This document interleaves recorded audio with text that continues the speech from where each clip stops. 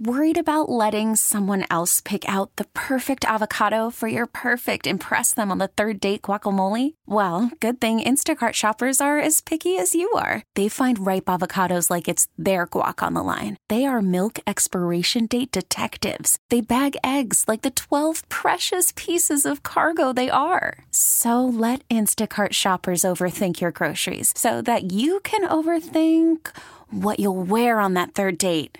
Download the Instacart app to get free delivery on your first 3 orders while supplies last. Minimum $10 per order. Additional terms apply. Welcome to The Connection, a weekly radio program where we share our experiences and expertise with stories of caring, courage, and change right here in Connecticut. Listen to learn about needed resources to improve your well-being and transform your life. Now, here are the hosts of The Connection, Lisa DeMatteis-Lepore and Ann Baldwin. Hello, everyone, and welcome to another program of The Connection. I'm one of your hosts, Ann Baldwin, president of Baldwin Media. My co-host, Lisa DeMatteis-Lepore, is taking some time off, so she couldn't be with us today. But we've got this covered because we've got a great conversation lined up for you this morning, our listeners. We've got Claire Bien, who's the Associate Director of Fund Development at The Connection. But more importantly, for our discussion today, we're talking about a book that you've authored, Claire, called Hearing Voices, Living Fully. Living with the Voices in My Head. Now, before you explain what this book is about, I have to say it's one of those things. It's maybe a stereotypical observation on my point. I've met you several times through my work with The Connection, and after getting a copy of this book, I'm like, this can't be the person that I've met several times. This book can't be the story of the person that I've met. It's like when people meet me and I tell them that I'm in recovery, that I've got, 7+ years in recovery from alcohol, they're like, that can't be, or we never knew that about you. It's one of those things. But how beautiful it is that you've taken what you've learned from this and you've put it into this beautiful book.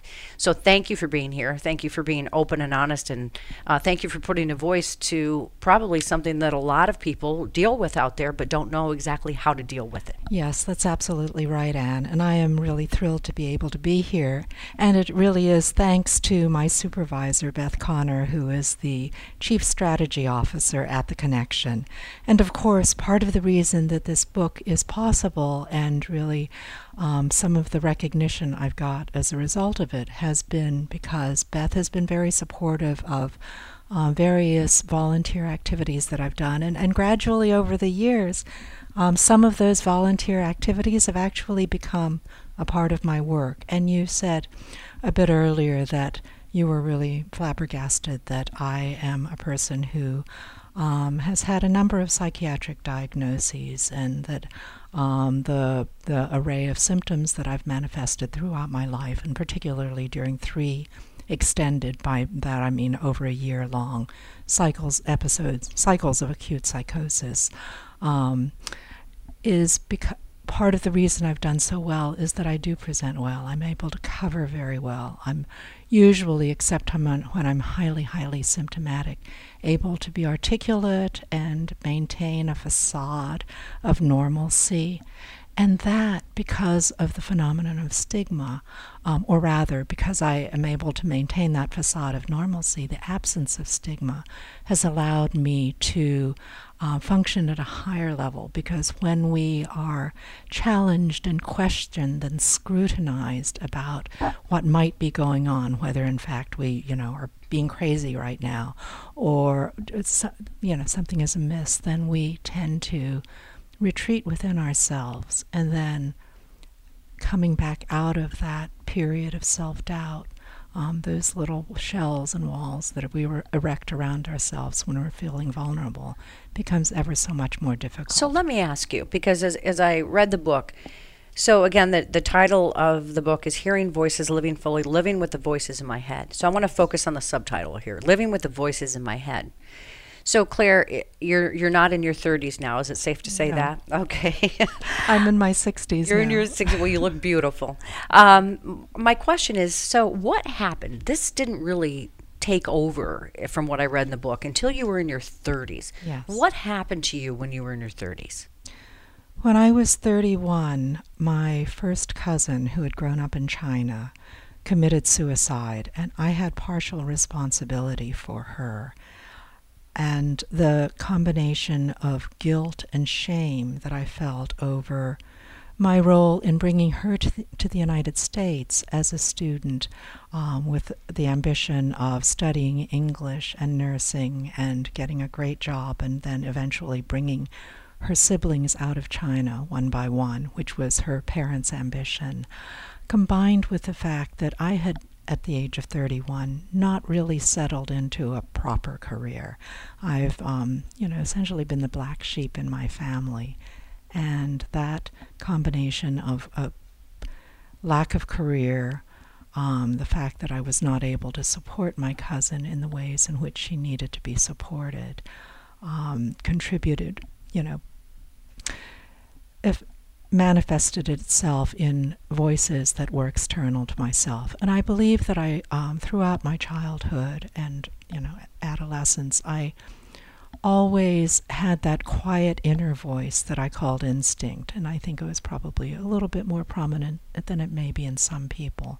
But I didn't begin hearing the negative voices external to myself until that period of guilt and shame and doubt about every aspect of my being. So you think that was like with my alcoholism, that was your trigger? Yes. That's what triggered. So did you actually hear voices in your head? I did. I heard voices external to myself. Prior to that, I had that quiet, still inner voice that some call instinct, and it really, and often is, our own self-talk. And I was always very, very aware of my own self-talk, and I would tell myself all sorts of things and sometimes beat myself up, but I always knew that it was me.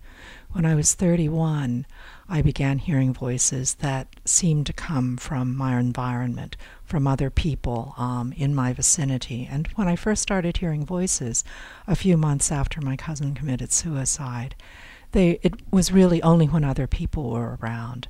But then my husband and I moved to New Haven, Connecticut, and after my husband went back to Princeton, New Jersey, he was a book editor, and to complete his notice period. So I was alone, but in our apartment, trying to settle into New Haven, looking for a job and that sort of thing. And I began hearing voices when other people were not around. And isolation is a known trigger for voices. So, at first the voices were those of family members, my sister talking about what her children were doing, when her husband was going to come home, what my mother was doing. And it was kind of comforting. But as I began paying more attention, the voices became more negative. And I think probably as I was beginning to worry about the kind of job I would be able to find in New Haven, and et cetera, and that, degree of stress and distress, elevated, some of the voices began being negative. And one of the first really negative episodes that I had was when I very quickly got a job freelance writing for the New Haven Advocate, and also doing some freelance photography for the Register. I was writing an article about a North Haven artist and projecting slides of her paintings onto the wall. And while I was doing that, I was sort of thinking about my intellectual and emotional response to these gorgeous portraits of irises.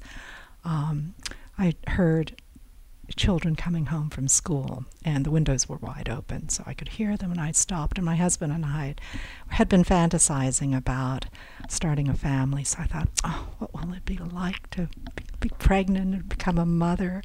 And as I started listening to the children's voices, they turned mean, and they said, "She stares at the wall all day and pulls her hair. She's crazy." And I thought, that's not true. I'm sitting here trying to write an article. But I was so upset about what those children's voices had said that I closed the window and turned on the fan and went back to my work. Eventually, the negative voices became multiplied, and by Halloween, the weekend before Halloween, I thought that I had been followed to Boston to visit my eldest sister and mother. And when I came home on Halloween Day, I was taking an editing test for a job, and at some point, a quiet, friendly little voice whispered in my ear, "You missed something, Claire, 2 paragraphs up in the middle of the paragraph." And I thought, okay. And I looked and saw that, sure enough, I had missed something. So I thought, oh my gosh, I'm being spied on. And of course, I had thought I was followed to Boston the previous weekend. So at this point, Claire, let me ask you. So your husband has to have noticed that, Yes. this isn't the Claire probably that he married, Yes. that this is going on, that you're hearing these voices. Your family probably had to notice that there was something amiss, Yes. even though you said you're the self-declared black sheep of the family. So did anybody label you as crazy at that point? No. Well, no, they did not label me as crazy.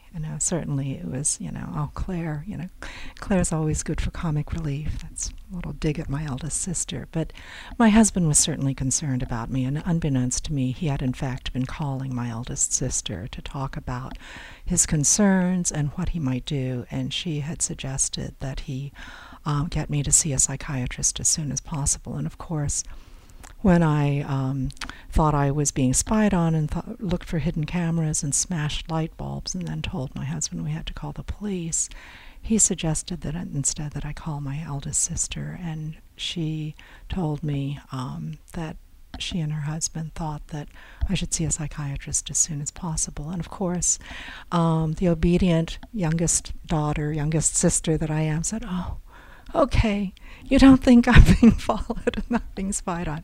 So I did. We went to the L Health Plan that night, and the psychiatrist I saw insisted that I commit myself to a private psychiatric hospital. That did not work for me, in part because I didn't feel at that point that I was crazy. And I signed myself out against medical advice after the 10-day self-commitment period was over. But within a week of being in New Haven, I knew that I needed to be hospitalized. So I put my name on a waiting list for Yale New Haven Hospital. And eventually, after about another 3.5 weeks, by the beginning of December, I was admitted. By the time I was admitted, I had gone into various periods where I lost time. I would go into reveries, and when I emerged from those reveries, I would find that I was raising welts, which would subside to form bruises. So something was going on, and I don't think I was so out of it that I was hitting myself in order to raise those bruises. So it's very troubling. Were you on any medication at that point? I was not. And I was drinking 1 or 2 glasses of wine or 1 or 2 beers a day. But that's pretty much it. But I think it was just the level of distress that I was feeling over my lack of prospects and again, my guilt and shame over my cousin's suicide. Right. And then you did end up having a son. I did. You did. What happened is that when my various diagnoses, which I have not yet mentioned, were major depression at that first hospital, at Yale New Haven, schizophreniform disorder, which is like schizophrenia, but has some of the aspects of schizophrenia, but isn't quite, because I was able to, I was organized, I was able to carry on a conversation, etc. most of the time, and I was medicated, placed on Haldol, which I hated. Placed on what? A well-known and still used antipsychotic or psychotropic medication called Haldol. But Haldol stopped the voices immediately. But it left me feeling so wooden and lethargic and just completely absent personality, incapable of feeling joy or love. No emotion. And isn't that the thing with some of these medications? I know, Yes. Even during my recovery, they suggested different medications, but something sad would happen and I didn't cry. Something, exciting would happen and I didn't laugh. It just, what good is it to be a shell? To be just walking around as a shell, because these medications, they may stop one problem, but they create so many other things. It's like it's not a reality. Okay, I don't mean to interrupt with your story. So then what happens? So how old are you at this point? At that point, I am 32 years old, and I was able to get better. When I was at the hospital, a social worker suggested that I look for jobs when I was discharged. And of course, while it's not well accepted that people who hear voices, who are diagnosed with these serious mental health conditions, can hold jobs, I had a history of working, so indeed I did. Why was a job so important to you? Well, it gave me a reason to get up in the morning, a reason to stay organized and focused on what I needed to do during the day. And it also helped bring in some income because my husband was by then a magazine editor, not a book editor, and we were pretty fresh out of graduate school, so we were still paying off student loans, and we had very little money. But I like your point too. It's a reason to get up and show up. Exactly why people say, why don't you have a home office? Well, our operation's too big, one, but two, I would never do it. I would sit in my pajamas all day and get absolutely nothing done except for maybe a couple loads of laundry. Yes. So 20 years ago, I made that conscientious decision. I'm not working from home unless it's snowing like a banshee, then I will, but that's really the only exception. Okay, so then you get what you need while you're hospitalized, and they put you on this medication that makes you kind of unemotional, but stops the voices. Then what? Then when I was discharged from the hospital, I got a job. Then I got a permanent job at Yale and was pretty quickly promoted to the managerial and professional ranks at Yale University. And what happened is that because the medication made me feel so wooden and lethargic and not myself, I did what I needed to do to taper the medication and wean myself from it. And I do believe that that's what saved me. And the way that I was able to do it is that I had a history of therapy. Although I didn't start hearing voices external to myself till I was 31, I had been depressed since I was probably in my mid to late teens. And there had been a time when I felt that, a darkness seemed to be a part of myself that I tried to keep at bay, and sometimes quite successfully and other times not so. So I was able to taper and wean myself from the medication, and after I'd been off meds for about a year, my husband and I decided again that we could start a family, and my GYN said, "It's been a year, the medication should be out of your system." And in 1986, I gave birth to a beautiful baby boy who's now 31 and living and working in Chicago. And he's the best thing I've ever done in my life. But so part of the reason, and I did have 2 more acute cycles of psychosis of a year to 2 years in 89, 90, and 2006, 2007. But in between, there were stretches where I didn't hear voices at all, and then other stretches where I'd be slightly symptomatic, but I was able to manage. And I'm at the point now where I'm sometimes symptomatic, and if I choose to cultivate my voices, and I do that, I check in with them, and in fact, my kind voices have begun really guiding me in the way that, and they feel different than me, but they're so close to me that I can't quite tell. They could be siblings. I often think that they're other people. So all of this sounds really weird to your audience at this point, but I do need to say that the reason that I'm so willing to speak in these terms is that there's an extraordinary movement that arose in 1988 and called the Hearing Voices Movement, and it was established when a Dutch psychiatrist had a patient who wanted to talk about her voices, and hitherto the professionals felt that talking about the voices was dangerous because it would cause the voices to proliferate, and that was a very bad thing. But this patient, Dr. Marius Rome was the psychiatrist, and the patient, Patsy Haig, insisted, and he finally relented, and as they began talking about it, learned that the difficult voices in Patsy's head were the voices of difficult people in her life. And the most difficult voice was the voice of her mother, who had been rather abusive when she was growing up. So as a result, they began working, and over years and decades, a whole movement called the Hearing Voices movement arose, where there are a lot of people like me in the world who are living full lives. Many in the in the mental health profession, supporting, forming support groups to help other people learn how to understand and deal with their voices. And really, the voices in our heads are the difficult people, do represent the difficult voices in our lives. Sometimes our own people that are closest to us, right? Yes, and sometimes ourselves. If you're just tuning in, we're speaking with Claire Bien, and the title of her book is Hearing Voices, Living Fully, Living with the Voices in My Head. Where can folks get the book if they're interested in reading your whole story? It's available on Amazon.com and also BarnesandNoble.com, as well as through the publisher. And I want to ask you a question, though, yes, because I don't want to run out of time before. There's a couple of things that have kind of sparked my interest. So you weaned yourself off the meds. Yes. What did you replace those with? Therapy. And therapy has been an absolute essential to being able to live with the voices, to live a full life. I do have a master's in counseling psychology, so I was aware of many of the treatments, the various philosophies of mental health care.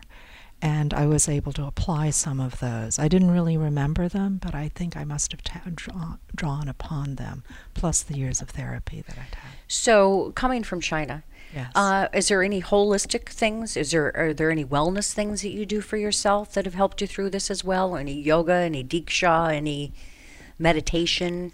Yes, I do meditate, but those disciplines have come only recently. I think the main thing that helped me through this was an underlying rationality and also an absolute sense of trust in myself, ultimately.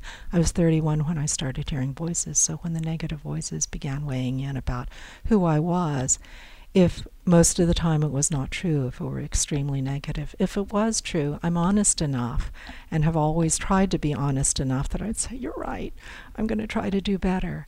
And by being honest to that degree and also trusting myself and knowing who I was independent of my parents, allowed me to really counter the negative voices. But how do you know you weren't psychic? You talked about earlier in this program about how you were sitting there editing a piece, yes, and a voice told you missed something a few paragraphs up. To me, that sounds psychic. Or it could be that another part of my brain observed that. But there is really interesting research that's being done by a couple of friends of mine at Yale, Dr. Al Powers and Dr. Phil Corlett. Phil is a PhD neuroscientist. Al is an MD, PhD psychiatry and neuroscience. They did some fascinating research with clairaudient psychics and voice hearers, and they use fMRI imaging, so they scan brains real time.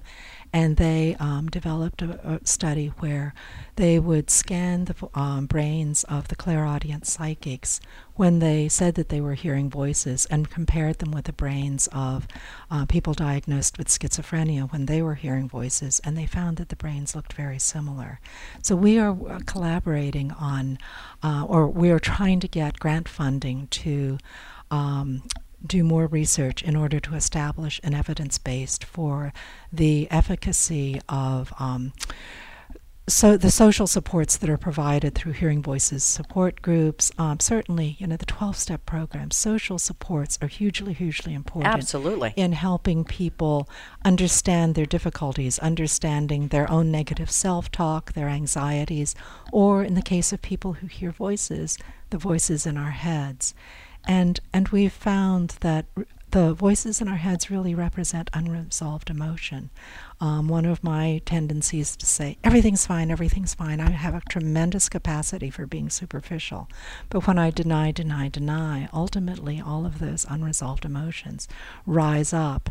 And I found that when I'm denying the most, my negative voices become stronger and do come to the fore. I would think that something like that, though, would almost lead to like anxiety and panic, because you know that it's not right, or you don't want it to happen, but it happens. So Was that the case in your situation? I was completely panicked the first time. And if you're out there listening, you've ever had a panic attack, they're serious. I mean, and I used to have them years ago. And then there's the fear of having another one was debilitating. For a year and a half, I couldn't drive on a highway. I don't care where I went, I had to take the back roads because every time I got in my car, I had a panic attack. Yes, I think your anxieties manifested themselves in panic attacks. Ours manifest themselves in negative voices. Although I have positive voices, and a lot of voice hearers have positive voices. I think that part of the reason that I'm on this show, that Beth suggested that I do this, is that, I am doing some wonderful advocacy work with really endorsed and encouraged by the Connection. And this being able to incorporate my understanding of my own recovery and moving and helping other people attain a degree of recovery or deeper insight into the nature of their voices and the kinds of things that can trigger an onset of negative voices is really, really important. Absolutely. Just to know that there's someone else out there that's been through what you've been through. Yes. And I think that goes with anything, whether it goes to an incarceration program, a mental illness, drug addiction, alcoholism, whatever. You talk about, 12-step programs. These folks come together and we all sit in a room and we can look across the room and we all have one thing in common. We're all alcoholics. Yes. Or drug addicts. So I think that is important. And, you probably thought initially that you were the only one out there that was hearing voices, right? Today, you were 31 then. You've admitted you're not 31 now. You have a different perspective on this. I do. So how can people reach out to you or how can they find more information? Again, the title of the book is Hearing Voices, Living Fully, Living with the Voices in My Head. I got to tell you, this was a very compelling read. It really was. Just the things that you went through, the culture, the family, the son, the husband, all the things that, most of us go through, but we don't go through it with, dealing with what you've dealt with. So what a great fit for you to find, a position at the Connection and be working there and, just doing your daily life and dealing with what you're dealing with. That's the thing. We all have something, I think, right? We all have demons. We do. Some of them aren't as apparent as they might be in somebody else, but I think we all have them. So how do we deal with those? And how do we find the resources or the people like us that can help us get through those demons? I think that's very, very important. We've got about a minute left, Claire. Yes. So anything that you want to kind of wrap this conversation up with in a nice little bow? Yes, I do want to thank NAMI for having really encouraged me to begin speaking out because I kept silence for 26 What's NAMI? years. NAMI is the National Alliance on Mental Illness, and I, was a founding director of NAMI Elm City, the New Haven affiliate, and the Connecticut the Connecticut Hearing Voices Network, because NAMI gave me my voice, and the Connecticut Hearing Voices Network really set me free because I realized I'm a dime a dozen. I'm not at all. I'm not unusual, and I'm certainly not unique. And really, giving back, helping other people has been one of the most important things about keeping me on task, and really healthy and able to continue living a full life. Great. Well, that's fantastic. And to think that your son now is 31 and living successfully in Chicago, that's fantastic. And Claire, it's nice to get to know you all over again. We have something in common. I learned about your demon and you learned about mine. Yes, and we're more similar than, would appear. Absolutely. And if you want information on this topic or any of the things that we talk about, I urge you to go to theconnectioninc.org. That's theconnectioninc, all one word, .org. Boy, this one went by quickly again. Thank you to Claire Bien for being on this program. Thanks to you, all of our listeners, for tuning in to this edition of The Connection. We'll see you back here next week, same time, same place on WTIC News Talk 1080.